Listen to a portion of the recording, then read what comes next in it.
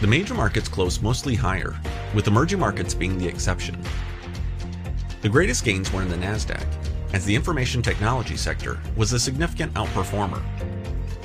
But in a pleasant change of pace, all 11 sectors closed the week in the green. And as impressive as the gains were in the IT space, they were shadowed by the gains in energy. After weeks of turmoil, energy prices significantly recovered last week. The GSCI Crude Oil Index added 17.5% by Friday's close. However, the index is still down 76.42% year to date. This was a similar story for the unleaded gasoline index.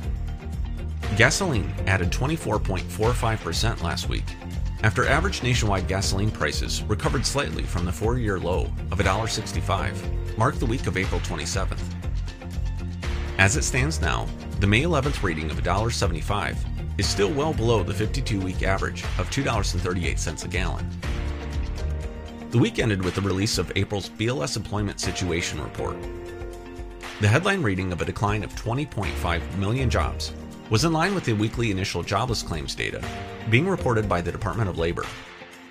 As a result, the unemployment rate rose to 14.7%, a level not seen since the Great Depression.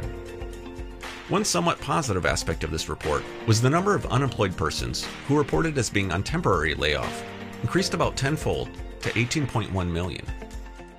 In other words, about 80% of the people who are currently on unemployment only view it as temporary.